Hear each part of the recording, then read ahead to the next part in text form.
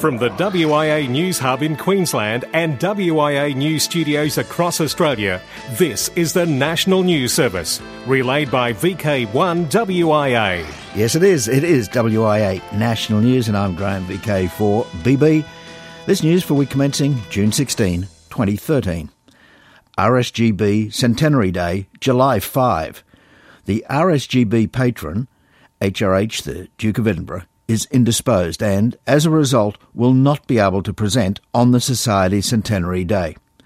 Her Majesty's Lord Lieutenant of Buckinghamshire, Sir Henry Aubrey Fletcher, BT JP, has kindly agreed to officiate in his stead.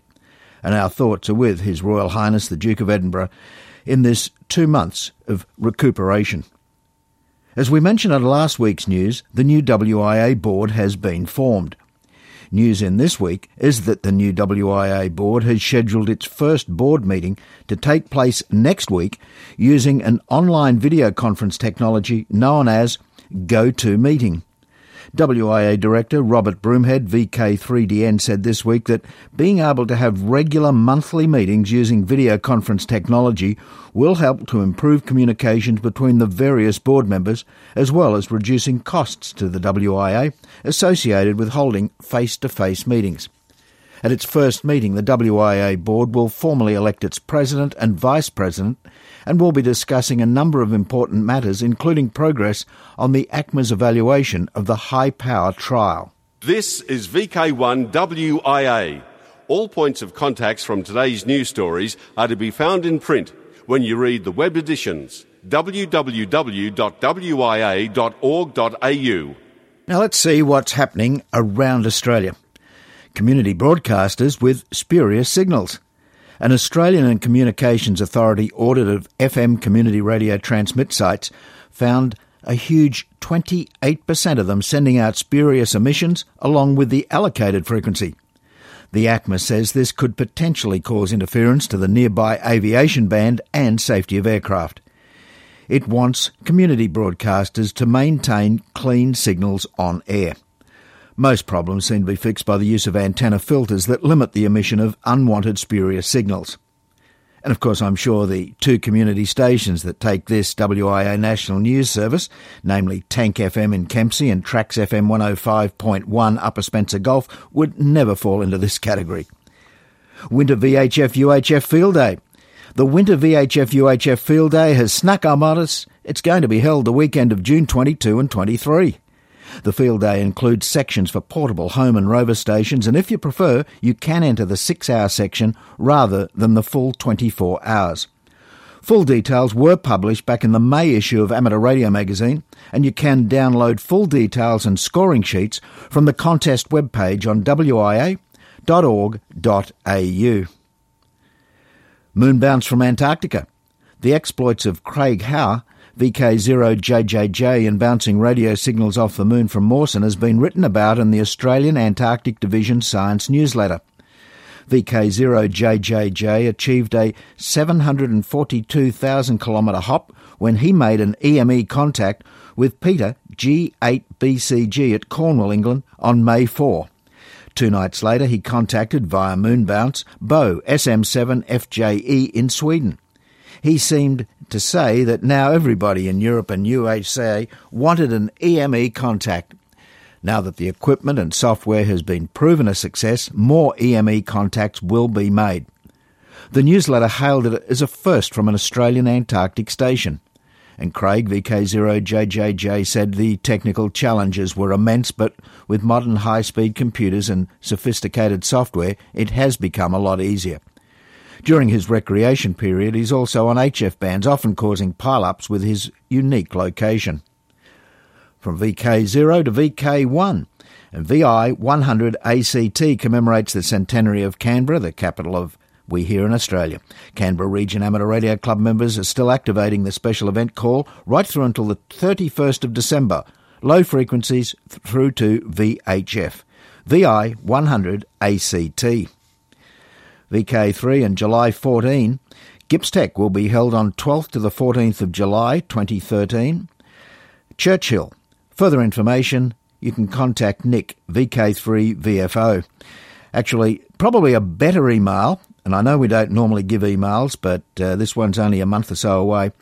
Further information, try vk3bez.org.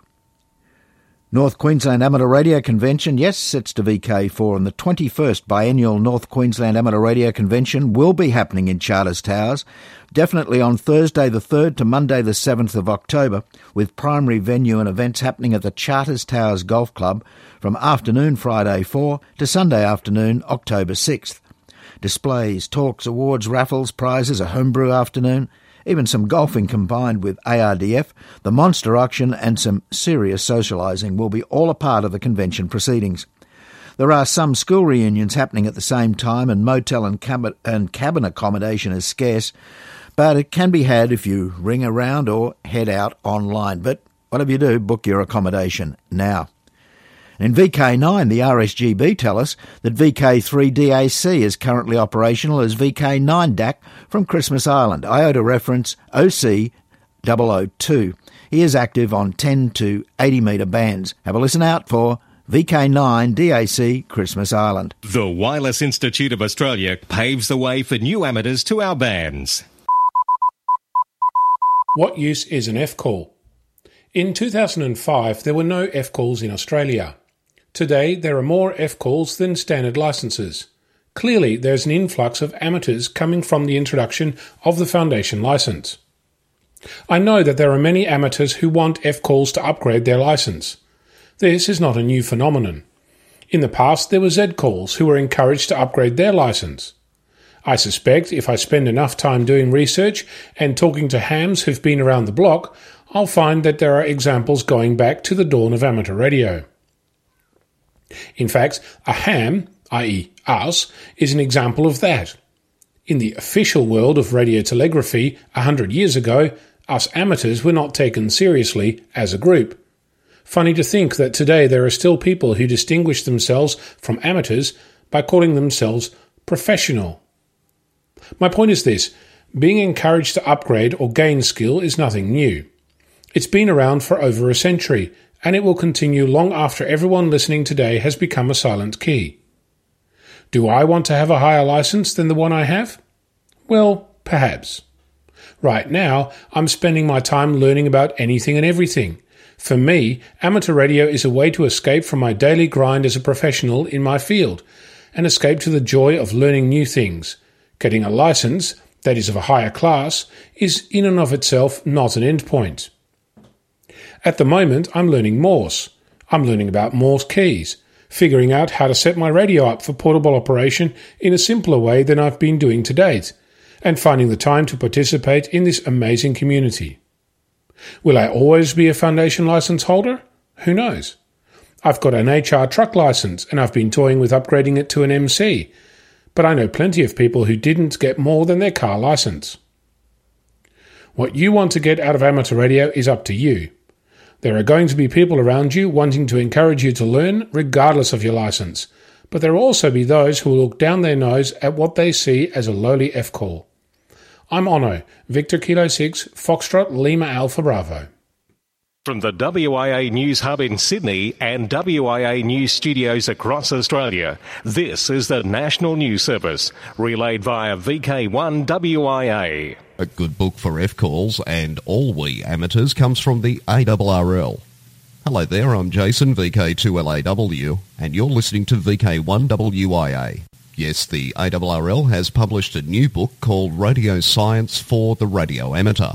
The 190-page book explores and explains the often profound differences between science and technology, and dispels the notion that we know all there is to know about radio. Using a fresh, playful approach, author Eric Nichols, KL7AJ, will guide you through some of the most fascinating nooks and crannies of the radio universe. Along the way, you'll find out how solving long-standing mysteries of radio, of which there are still many, doesn't require expensive hardware, but merely a scientific mindset and attention to detail. Military takes control. A new radio system being installed at Fort Gordon in the USA should enhance emergency communications across the area, but it's causing mass frustration with hundreds of homeowners who have been locked out of their garages because of jammed remote control signals. The confusion started last week when Fort Gordon unexpectedly upgraded its land mobile radios to a 390 MHz bandwidth, the same frequency used in many automatic garage door remotes. As a result, nearly 500 residents have called or visited the Overhead Door Company of Augusta to complain about garage doors that fail to open and close on command. Most complaints have been reported along Gordon Highway. Faulty remotes have been encountered as far as 15 miles away from Fort Gordon. Perceptive radio adapts to where it is. A radio that is able to change the context of a broadcast depending on where you are and what you're doing has been demonstrated by the BBC. The Perceptive radio, created by Ian Forrester of the corporation's Future Media division, is thought to be a world first. For its initial showing, the team produced a computer-generated radio drama where the script altered depending on factors such as weather.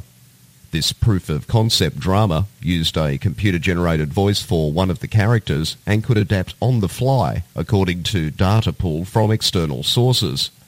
For instance, it could make reference to local places, which would differ from the script depending on where in the world a listener is. Dust off. Several vials of moon dust brought back to Earth by the first men on the moon have been found inside a lab warehouse in California. This after sitting in storage unnoticed for more than 40 years. Amateur Radio Newsline Cheryl Lassick, K9BIK, reports. Many of you likely remember those fuzzy live pictures from the moon's surface when astronaut Neil Armstrong became the first human being to set foot on an alien world.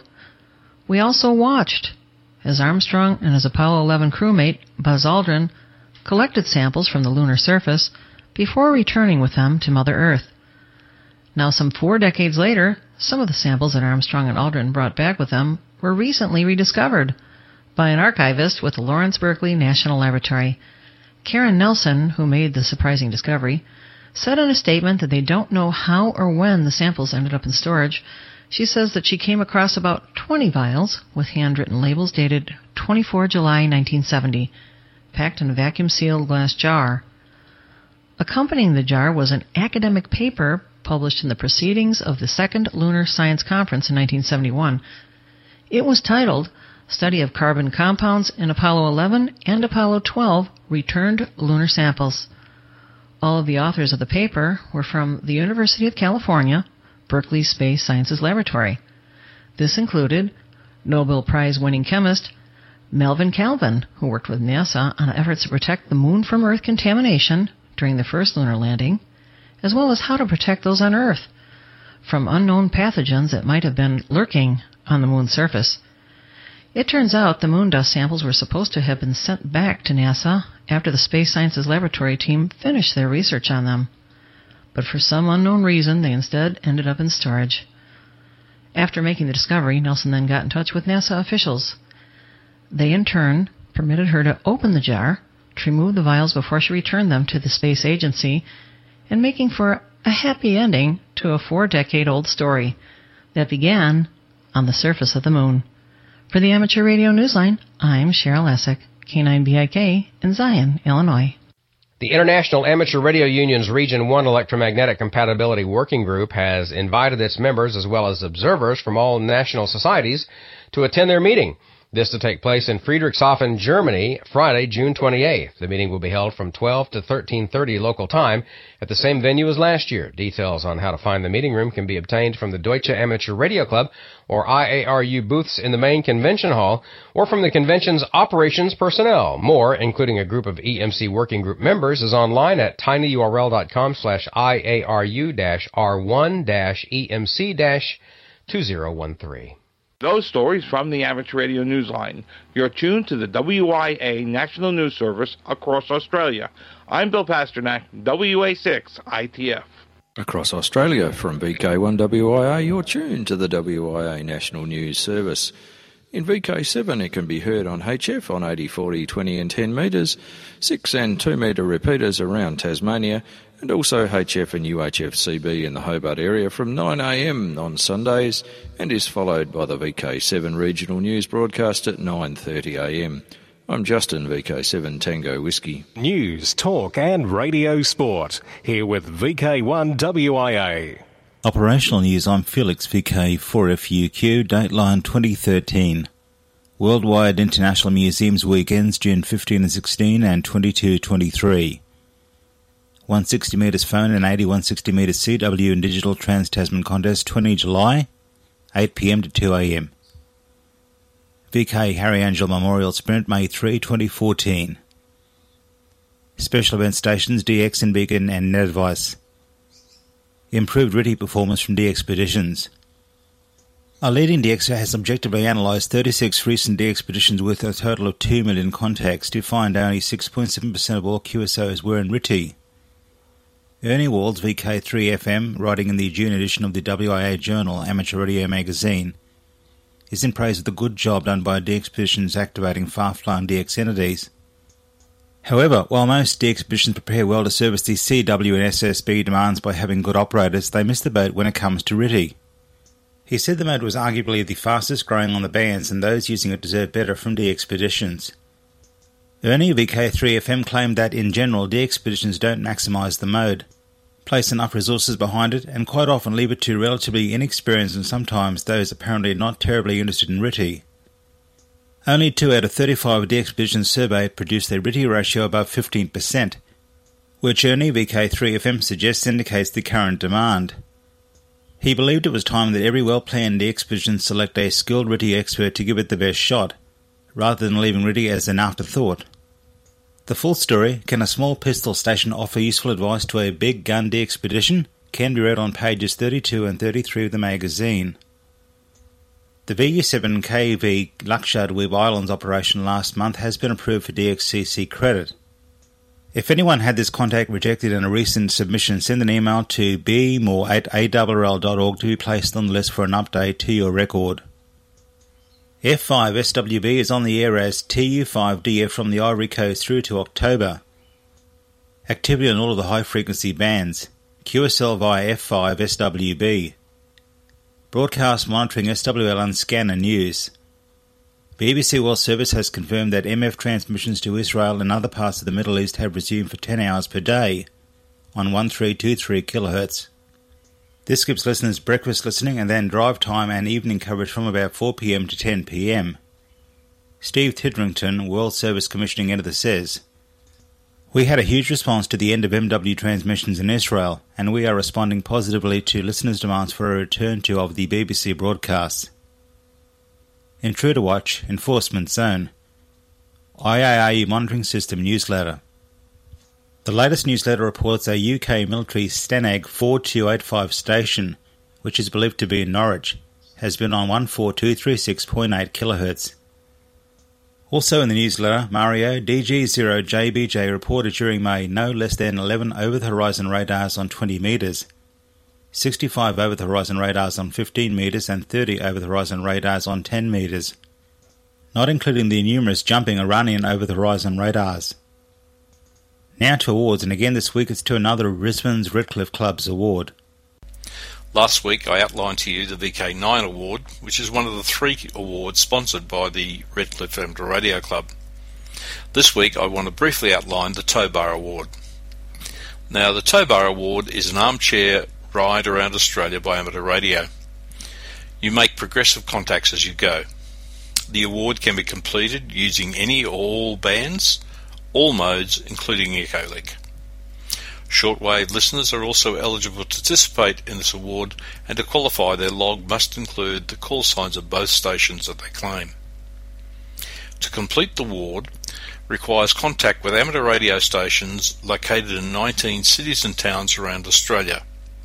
The first and final contact are deemed to be the Redcliffe checkpoint, regardless of the participant's QTH, and this contact must be with a member of the Redcliffe and Districts Amateur Radio Club. Now, the towns and cities that must be contacted are Redcliffe, Brisbane, Gold Coast, Lismore, Sydney, Canberra, Melbourne, Hobart, Adelaide, Perth, Darwin, Mount Isa, Cairns, Townsville, Mackay, Rockhampton, Bundaberg, Maryborough, the Sunshine Coast, and back to Redcliffe. Now, for Sydney and the other major cities, all amateur stations in the greater metropolitan area of that city are included as the major city. Now, to do this armchair tour, you can go from Redcliffe North or Redcliffe South. It doesn't really make any difference which way you go, but you must get the contact with the stations, must be in the order in the cities and towns which I read to you before. Now, if you want more details about this particular contest, please go to the Redcliffe Amateur Radio Club website and get all the details from there. Thanks, Ray. Now, it is the WIA National News. I tell you what, if you want an early cup of coffee today, I think we might wrap this news up in around about 7 minutes. So, of course, in VK4, in fact, right around, you'll hear the local news coming up right after this WIA National News, and that'll happen in about 7 minutes from now.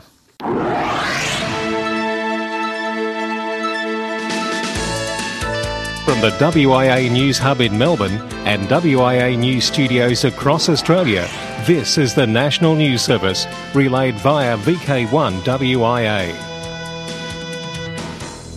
Good morning, this is Robert, VK3DN, with this week's Worldwide Special Interest Group News. Worldwide Special Interest Groups ARDF.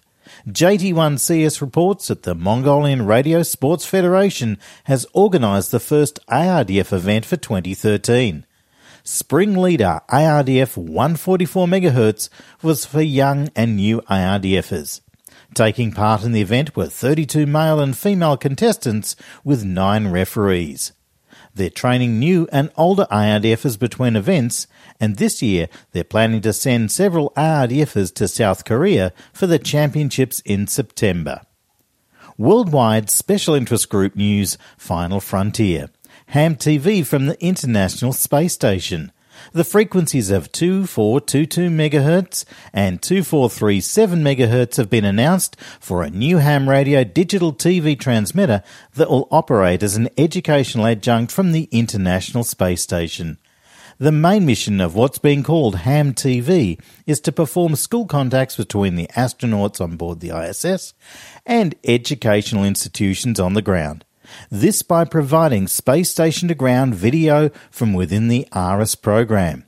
To accomplish this, the ISS will host a new S-band video transmitting station in addition to the existing VHF FM ham band transceiver. The new equipment will have the ability to transmit images from orbit during the school contacts. It'll also be able to broadcast other pre-recorded video images up to 24 hours a day to allow ground stations to tune up. Worldwide Special Interest Group News, Internet, the Ham's Domain. Happy birthday to the PDF file format. The original PDF file format, version 1.0, was born 15th of June 1993, that's 20 years ago. A creative new document solution was born. Its name was the Portable Document Format, commonly known as PDF, and it changed the world forever.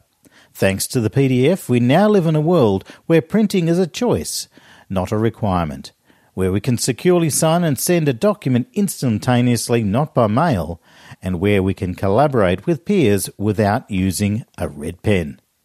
Worldwide Special Interest Groups IOTA, Canadian Arctic IOTAs to be activated.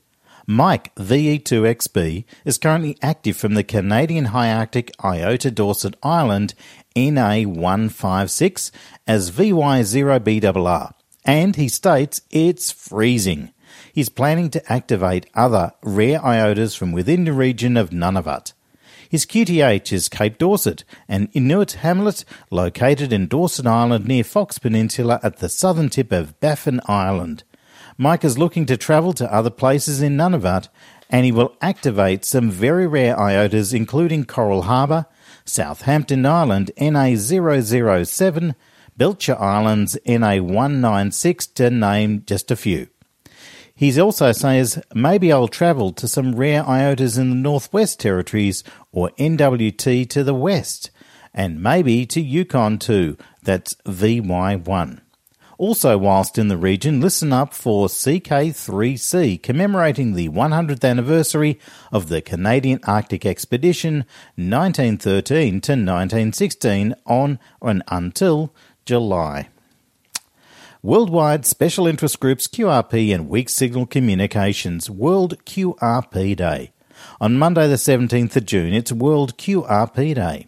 Switch off the amplifier and turn down the power of your rig and try QRP power.